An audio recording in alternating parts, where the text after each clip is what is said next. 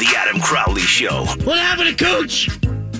I don't know how many times I'm allowed to say Cooch before I get in trouble, so you're fine. I'm good? That's K-U-C-H. Yeah, nothing wrong with Cooch. No! Adam Crowley. Cooch be good.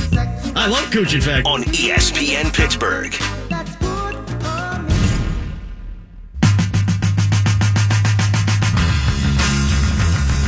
Yeah, we break away from the Crowley Show right now because live on CBS LA, there is a motorhome pursuit.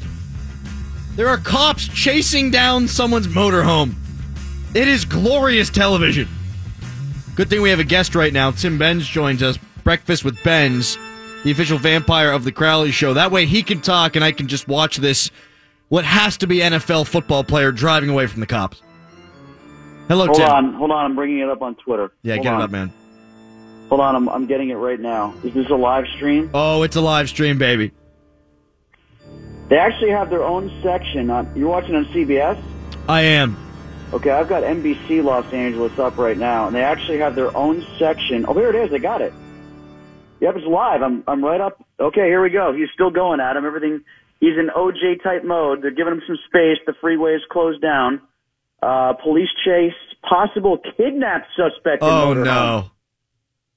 NBC4 has its own section for freeway chases. Did you know that? It's like a subheading. I did not, and that's something that I need to watch on the day. It probably happens every single day, right? And there's a bike and what appears to be a grill on the back of the motorhome. Yeah, I don't think it can be kidnapping if they're providing the child with a proper home. And you know what? The freeway, I take that back. They're at a point right now where the freeway is not shut down. There are plenty of other cars on the freeway right now, so this could be hazardous. It could be. Which NFL football player do you think's driving? What's his name? Alden Smith. He's out there in California. Yeah, it's him. Why do they have one cop on this guy? He's in Northern California, but I think that's close enough, right? Yeah, it's close enough. He's in Southern California now. Pacoima, it says. Yeah, I don't know who he's kidnapping. Me neither. Hopefully they're okay, though. Hopefully they're not in the vehicle. I can do the interview, and I can still let you know if something goes wrong. Oh, there are way more than just one cop car. They zoomed out. There's plenty of cop cars. Yeah, we got the chopper feed. Those are some badass cop cars, too. We'll get back to this in a few minutes. Is there just one chopper, or are there multiple choppers? Are we going to have a chop? Wasn't there like a chopper collision not too long ago doing one of these things, as I recall? There was. In Arizona? I'd imagine there's a police chopper and then a news chopper, but there are multiple news networks. There's probably choppers all up in the air. It probably looks like Nam in Southern California right now. Oh, that's definitely a bike on the back. If not one, there's two bikes on the back, I think. Two bikes on the back. Yeah. And a grill. Boy, that motorhome is moving. It's going to run out of gas in like 5 minutes, don't you think? Yeah, I think that's probably what they're hoping for, right? Just don't do anything stupid. At this point, what are you doing? Just pull over. Well, if you've got a kidnapped suspect inside, then obviously they're worried about a kid, so they can't just throw the spike strips down and have the thing turn over. And if it's a motorhome, then there's tons of extra stuff in there that's dangerous, like, the oven and the microwave and coffee pots and things like that could hurt the child. So we have to be aware of this stuff. Have you ever seen Anchorman 2? It'll be like when it flips over and the scorpion flies out and the boiling grease flies out. I thought you were suggesting they were going to wind up in the grizzly pen. Well, that could be the outcome eventually. Uh-oh, did yours just black out? Oh, my God, they're cutting away from it. I hope no one died. No. I've got the clean feed. Everything's fine. They just went under an underpass. So I guess we have the answer to our question here. Oh, I'm back. I'm back. Oh, thank God. It's multiple feeds. It's multiple helicopters then. Tim, what do you want to start with? Ben Roethlisberger being Ben Roethlisberger, or the Penguins and whether or not they should retaliate against the Capitals tonight? Let's go Pens first, and then we can get to Ben if you want to be Ben. I do want to do Ben. Let's start with the Pens then. There's no way they retaliate. They shouldn't retaliate. Play hockey. It's how you won the last 2 Stanley Cups. I wouldn't mind if they retaliated, though.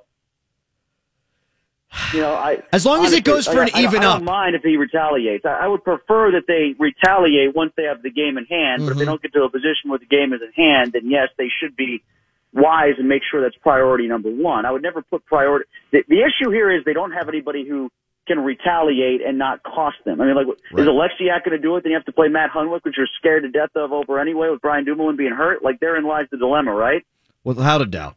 That's why I saw some tweets the other night saying Alexiak should get it going then, and they only had 5 defensemen at the time. I thought that was a ludicrous notion to go down to 4 defensemen just to prove a point. I think you prove the point with scoring, and you hope that the referees call a couple of penalties tonight, and if they do, then you score on the power play. I think that's the best way to affect Washington, because we're not going to see anything from the league. I think that's what has to happen. Yeah, and the thing with the league, too, have you gotten what I've gotten is a lot of people are trying to say that Dumoulin moved his head, and that's why he was in the position that he was victim blaming here? Yeah. Well, you know what? Like, I'm okay with that. I'm okay with the NHL having that explanation in place. I think the NFL should consider that too, because I think there's too much onus on those trying to administer contact to take into account a player getting hit in the head. Except here's the problem in this case: that's not what happened. That's not what happened. Like, you know, I heard Tom Wilson today say, "Oh, well, it's a fast game. It happened fast." Yeah, you know what happened fast? You taking your stick from one hand to the other and maneuvering your shoulder and elbow into Brian Dumoulin's head. That happened fast. Like, that took a pro, man. You're real good. I was just laughing when I heard Tom Wilson's explanation. Yeah, Tom Wilson's the last guy who should get any benefit of the doubt. It's just ridiculous. I'm not going to leave my keys with a guy who's stolen 15 cars before. I'm also not going to believe Tom Wilson when he says there was no intent. And that's why I don't like the victim blaming stuff, Tim, because they try to decide and decipher between whether or not there's intent here, intent there. Did the player move into the contact? I do think that if there's a hit to the head, it shouldn't be a suspension, but it should be a penalty. And then if it's egregious enough, and if you do deem intent, then that's when you suspend him. I think the biggest overall failure came on the ice, though, and just not penalizing the guy at the time. They let way too much go, and we started to see this in Game 1. We are now in Ottawa Senators mode here with the Penguins in this best of 7. It's like it was against Ottawa last year, where everything is going to go. You know, like the Brett Conley thing, for instance, on Matt Murray, right? Did that materially affect his ability to make that save in particular? I don't know. Maybe. But it is a penalty.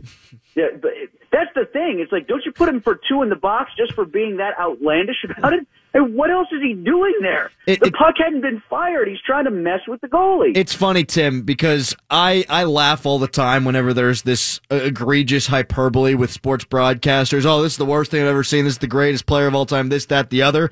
That was one of the dumbest things I've ever seen. It just didn't make any sense why Connolly would do that.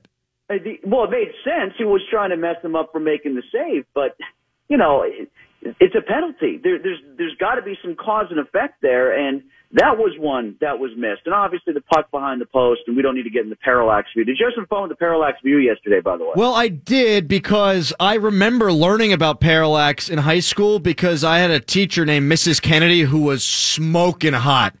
But I haven't heard parallax brought up again until just now. And doesn't common sense trump parallax, though, Tim? It should for me. If the puck disappears behind the post, then it's behind the goal line.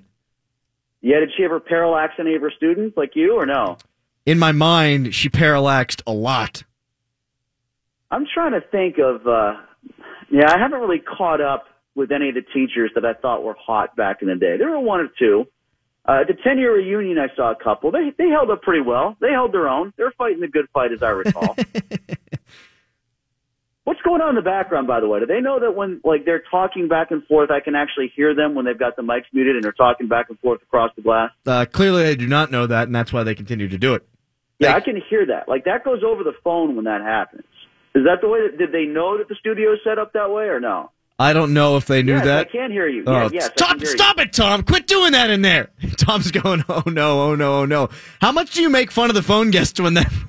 Were they making fun of you, Tim? What's going on? I don't know. I mean, you can barely, between your own voice or when you're talking your voice, you can barely make it out, but there's always murmuring in the background. It's like the Le Batard show. There's always other people, you don't know who they are, and they're talking. That's what's going on in the background. I know, because I love that show. But yes, this was not supposed to happen. Tom, it's offline. It's because offline's pushed. Take Tim out offline. Is he out? Can you still hear me, Tim? I can hear Adam, yeah. Now, Tom, say something in the microphone. Did you hear any of that? Nothing there. See, that's exactly what it was. Man, I'm doing your job, Tom. Suck on that. Every time I come on, that happens. Every time, and you're only saying it now? Well, I just finally found a moment in my stream of consciousness to blurt it out. Usually I'm trying to make a more important, prescient, concise point. And now that I'm not watching the stupid motorhome chase, I've got nothing. So, update, there are 15,000 people watching this motorhome chase right now, according to Periscope, and nothing has happened. The RV continues to just roll away until it runs out of gas. What's the longest you've ever driven in a motorhome? I've never been in a motorhome in my life. I think I've been in one once, but I don't think it was in motion at the time. Wait, you went to West Virginia. You've never been in a motorhome. My ass. Come on. The first way I got to a West Virginia football game, I hitchhiked and jumped in the back of somebody's Ford F-150. But no, I've never been in a motorhome.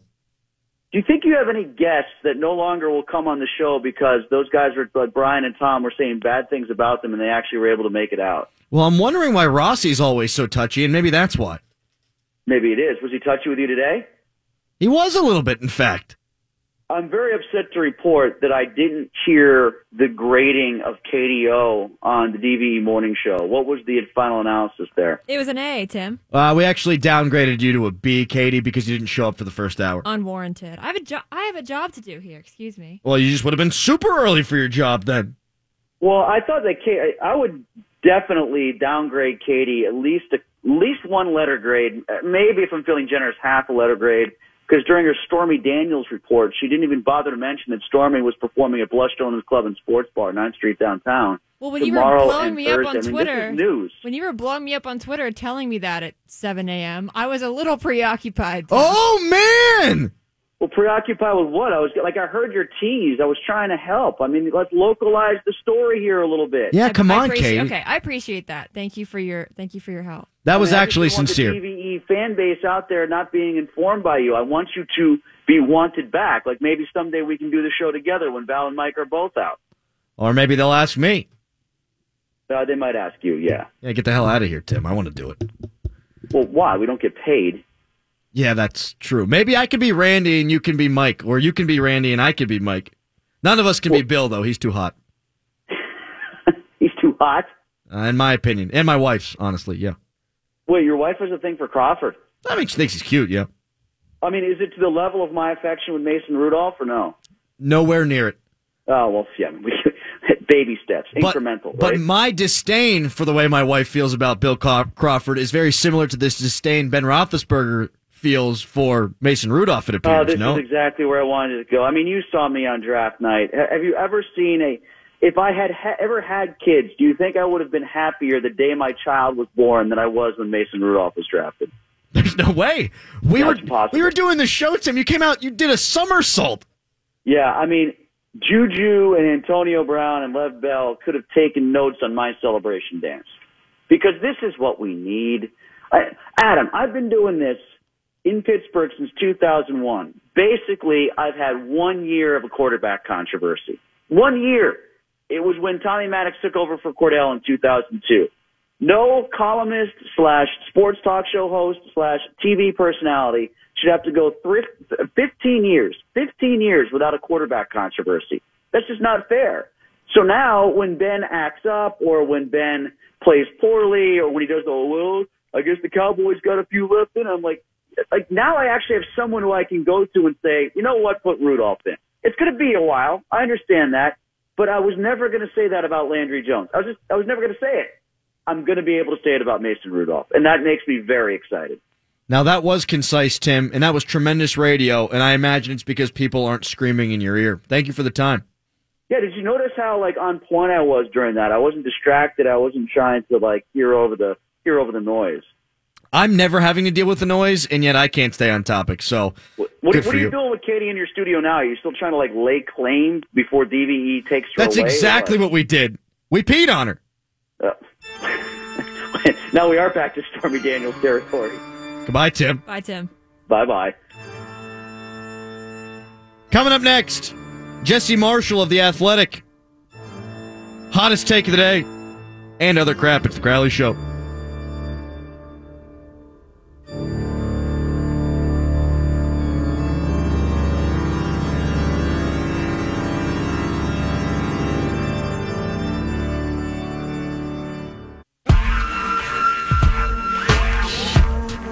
Pens, Caps, Game 3 tonight right here on ESPN Pittsburgh, but it is what's going on the West Coast. That is the number one story on the Crowley Show. There is an RV pursuit. Child possibly on board. They're saying it's kidnapping. It is raining in Southern California. But it's an RV. There's a grill on the back and some bikes, and they're using the windshield wipers. That sounds like a pretty responsible person who's providing a nice home for whatever child it is that they have. Come on, kidnapping? I'm just trying to give them a good life. I just watched a movie this weekend called Gifted. Similar premise, pardon me. It made me sob. Jesse Marshall joins me now on the show. He of The Athletic. Jesse, how are you today? Good, Adam. How are you? I'm good, friend. Question: should the Penguins go eye for an eye tonight and try to run Tom Wilson? Nah. Agreed. And if the answer was yes, I'd tell you to do it. If you're going to go eye for an eye, go after somebody valuable. I wouldn't refer to Tom Wilson as valuable in that regard. I mean, you're almost the punishment for the Capitals is that he gets to continue to play. So if you were going to exact revenge, you'd want to do it on TJ Oshie or Nicholas Backstrom. But Mike Sullivan's not having any of that. Really, the players aren't either. Every year they just seem to get more businesslike in their approach. And I don't know how you not like that after what happened against the Flyers all those years ago and some of the meltdowns we've seen this team have. Mike Sullivan has them completely, I think, as dialed in as I've ever seen them. Yeah, I agree with that, and I think you continue that approach. There's no need to go after that guy. There's no need to go after his teammates. If it happens, it happens. If you're out there over the course of a game and you got a chance to put a shot on him that's within the legal limits of the game, fine, absolutely, make him pay. But don't do anything out of the realm of what we've seen them do these last couple of years. Because the last thing you want to do is put Washington on the power play.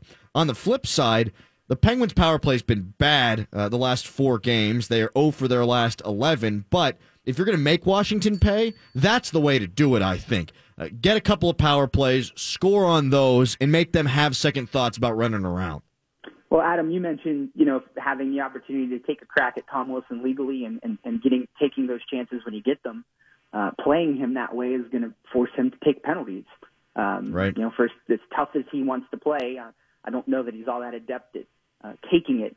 And I think that some of the Capitals, over the course of the first 2 games, I think even a guy like Evgeny Kuznetsov has gotten frustrated by the Penguins' speed, and he's taken a couple penalties as a result. So, to your point, I think that's it. I think that, if Evgeny Malkin does play tonight, I think it's going to be a huge boost to the Penguins' power play. They've really missed having an elite shot in his spot.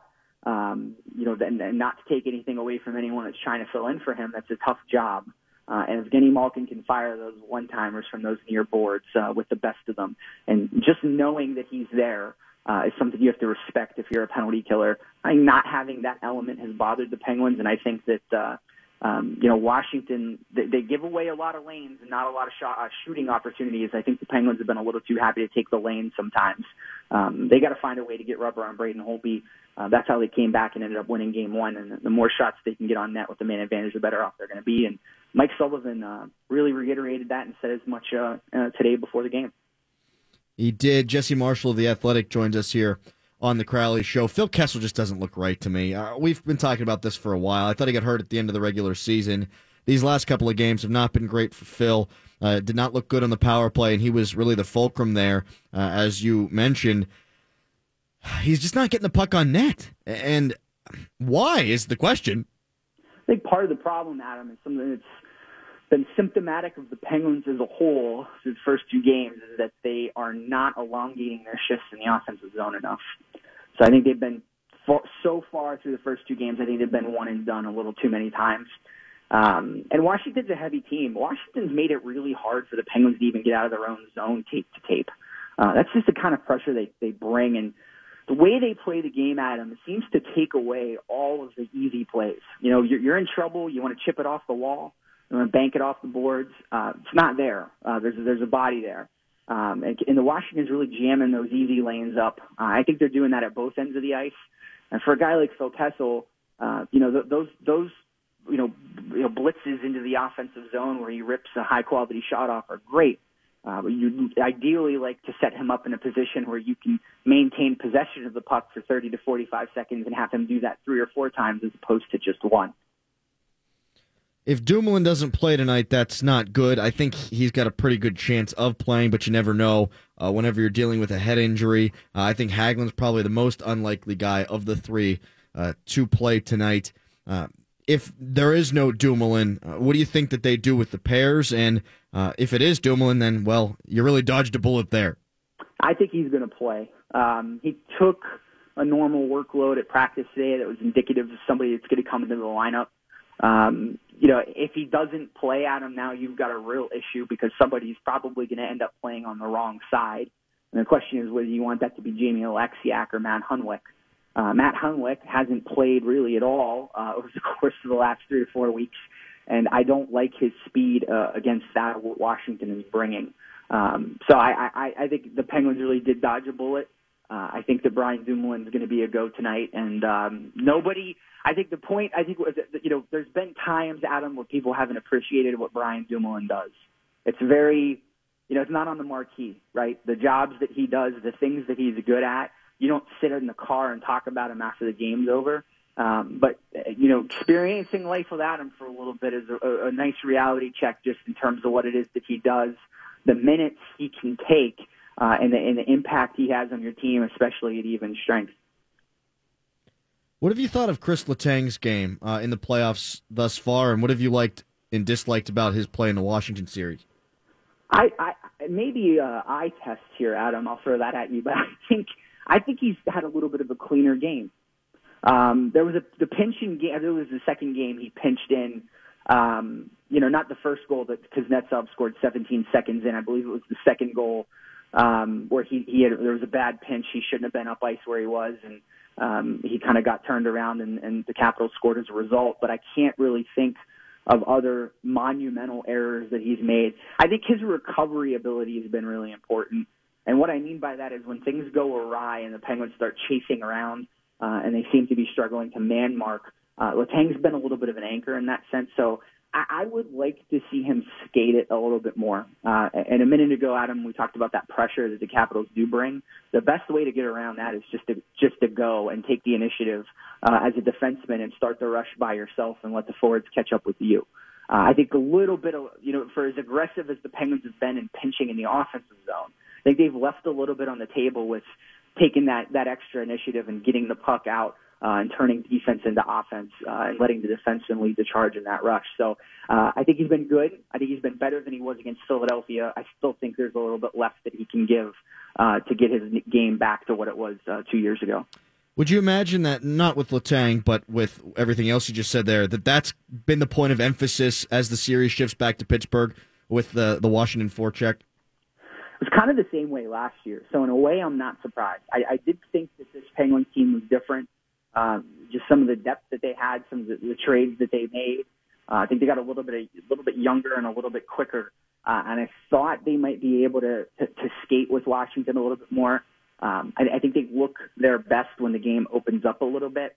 Washington's been a little bit too willing probably to give them that. But that's the way Washington wins games. The reason that the Penguins beat them last year, Adam, is because they withstood most of that and punched off the counter and ended up getting a knockout as a result. So I think the good thing about the Penguins coming back to PPG Paints Arena is they love to dictate the pace at home. They love to crank it up a couple notches, and they seem to just play faster at home. I think that's true of a lot of NHL teams that have a lot of skill, and tonight might be the night the Capitals really get roped into that, and that could be a cause for concern for Braden Holtby. Secondary scoring's been something that's been talked about a lot since the game on Sunday.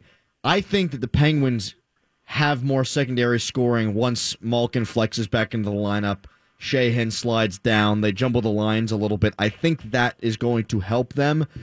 As for Washington, they've basically been a one-line team this series in terms of the production. I don't know how much that's going to change. I like their top six, but their bottom six, well, I don't see anybody flexing into their lineup that's going to make it better, unless, of course, Burakovsky were to join the unit, and that doesn't look like it's going to happen. I was shocked. I think the one thing that's taken me by surprise so far, Adam, is you think about that Penguins second line without Evgeny Malkin and that TJ Oshie unit with Nicholas Backstrom on that second line for a while there was really the thing that made the whole thing work for Washington at even strength. That line was just so difficult to deal with. And the Penguins handled it really well in the absence of Evgeny Malkin. I think I give a credit to Riley Sheahan for that and what he does at both ends of the rink in his 200-foot game. But now the question is if you get Evgeny Malkin back and he looks pretty good, do you maybe think about throwing him against that Alex Ovechkin line and trying Sidney Crosby out against Nicholas Backstrom? And that's not to say Crosby hasn't been good offensively. I think that as a whole, the Penguins have struggled to deal with that Ovechkin line a little bit. And it's definitely given them a handful in terms of the transition, especially in the neutral zone. So it'll be interesting to see what Mike Sullivan does. I have a feeling nothing's going to change, but you might see some tinkering there as this evening moves on if Malkin it does indeed play and shows some signs of life early. The fourth line, Jesse. Woof. Woof. I don't even have a question. Like Buzz's girlfriend from Home Alone. Exactly. Yeah, I'm glad this is over with.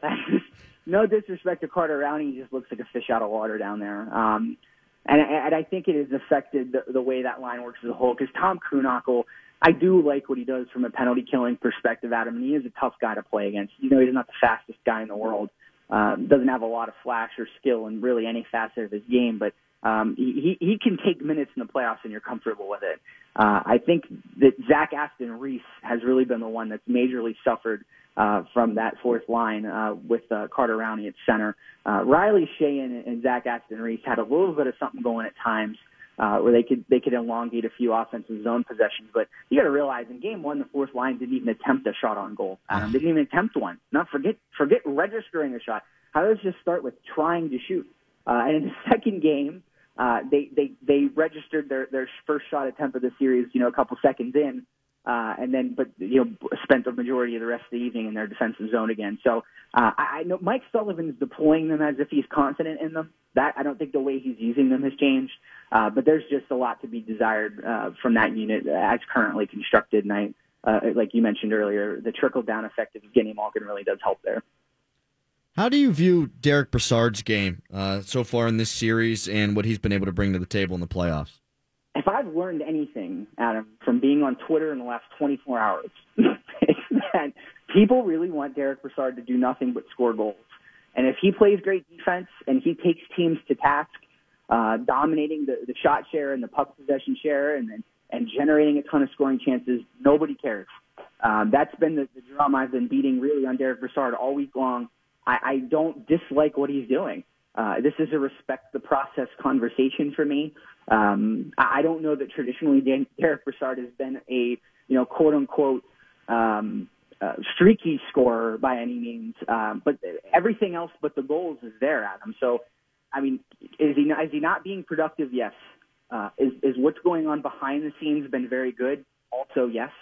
So I think it's just a matter of time. One goes in at him. That's all it takes for these guys sometimes. You get one, and then the dam bursts open, and all hell breaks loose. So I've been fine with him. I know that one thing he's adjusting to, and one thing he talked to The Athletic about, is adjusting to having less minutes than he's used to. Maybe that's something to take into consideration here. But overall, if he keeps doing the things he's doing, the goals are going to come. Jesse, Dominic Simone is a guy who's had some chances, without a doubt. It looks like he's going to be on the second line with Brian Rust and Evgeny Malkin tonight if they go by what they did in practice. What do you think about that?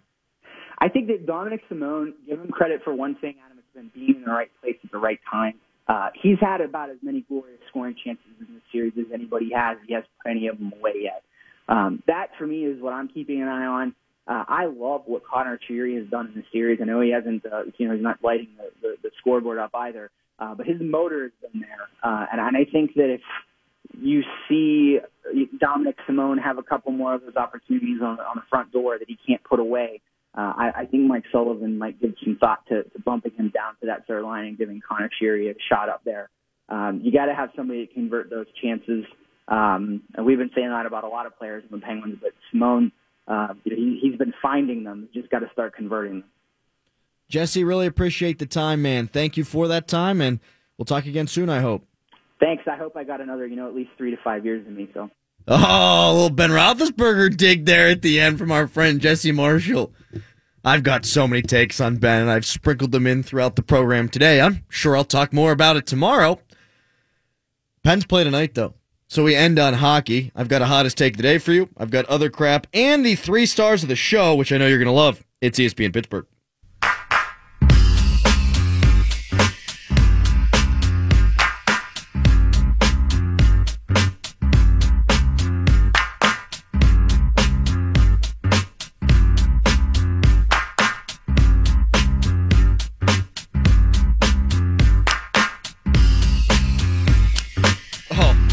Damn it.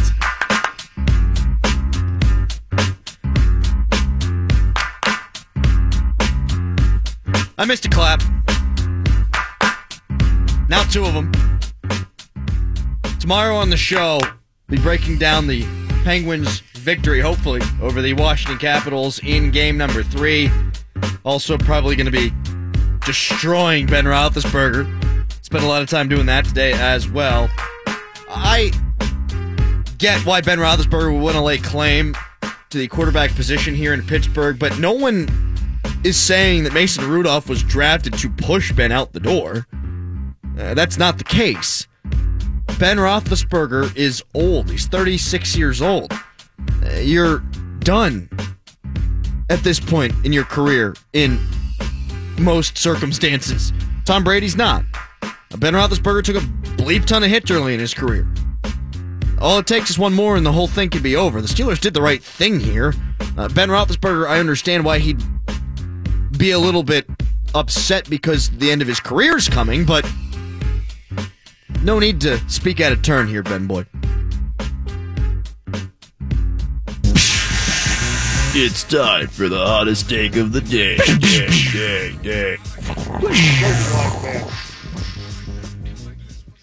Here are some reasons hockey sucks. I love it. In fact, really, it's reasons the NHL sucks. 1, Vegas is running shiz. They're up 2-1 in the conference semifinal right now, and they're playing with all the players that nobody wanted on their team. That speaks terribly of all the general managers around the National Hockey League. 2, the National Hockey League does not care about headshots. 3, they take goals away if your pubic hair is across the blue line. 4, they'll also call back obvious goals because they're blind. 5, they don't call the rule book in the playoffs. They allow bros like Tom Wilson to run around and do whatever they want. 18, they schedule game 1 of their biggest series during the NFL draft. And number 20, the draft lottery show is hokey, and it might be the whitest thing that I've ever seen. It's a bunch of general managers standing around in suits, hoping that a ping pong ball falls their way. That shiz white. Woo! Other crap. Tom Brady was asked if he's valued by the Patriots and said, quote, "I plead the 5th. Hey, Tom, they traded Jimmy G to the Niners. I'd say you're valued." Woo! Other crap. Brady also said he wishes Malcolm Butler played more during the Super Bowl. Hey, Tom, why don't you learn how to catch? Woo! Other crap. And not fumble. Woo! Other crap. Pretty boy. Woo! Other crap. Montana's the best of all time. Woo! Other crap. ESPN has offered Jason Witten $4 million to be in the Monday Night Football booth. Vance McDonald makes $4.3 million to actually play tight end. Woo! Other crap. Charlie Morton is 4-0 with a 1.72 ERA. Garrett Cole is 2-1 with a 1.73 ERA. Woo! Other crap. The joke is that the Pirates suck. Woo! Other crap. I mean, how do you let those two get away? Woo! Other crap. And then throw Steven Brault in your rotation. Woo! Other crap. the Mets say that the report on Harvey partying is not a big deal. Hey, Mets, you know what is a big deal? The fact that Harvey's a fake ace. Woo! Yeah, how about that? Other crap. What happened? A high school coach says he got fired because of a number of black players. Woo! Other crap. Spoiler alert, the coach was racist. Woo! Other crap. Marc-Andre Fleury made the save of the playoffs last night in San Jose. Hey, Murray, that's how you use your glove. Woo! Other crap. It's been 422 days since Pitt basketball won a conference game.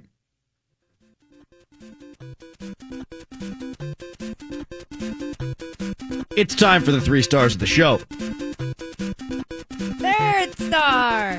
Tonight's third star of the show, Jesse Marshall. I wouldn't refer to Tom Wilson as valuable in that regard. I mean, you're almost the punishment for the Capitals is that he gets to continue to play. So if you were going to exact revenge, you'd want to do it on TJ Oshie or Nicholas Backstrom. Second star. Tonight's second star of the show, Tim Benz and Adam Crowley.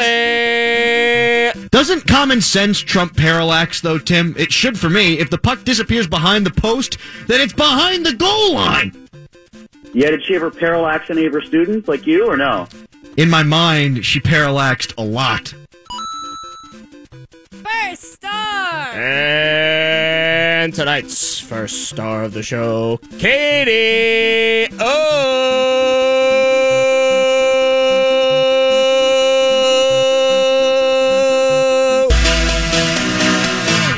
Hey, Jerry. Hey, Jerry. Hey, Jerry. Hey, Jerry. Hey, Jerry. Hey, Jerry. Hey, Jerry. Hey, Jerry. Hey, Jerry. Hey, Jerry. Hey, Jerry. Hey, Jerry.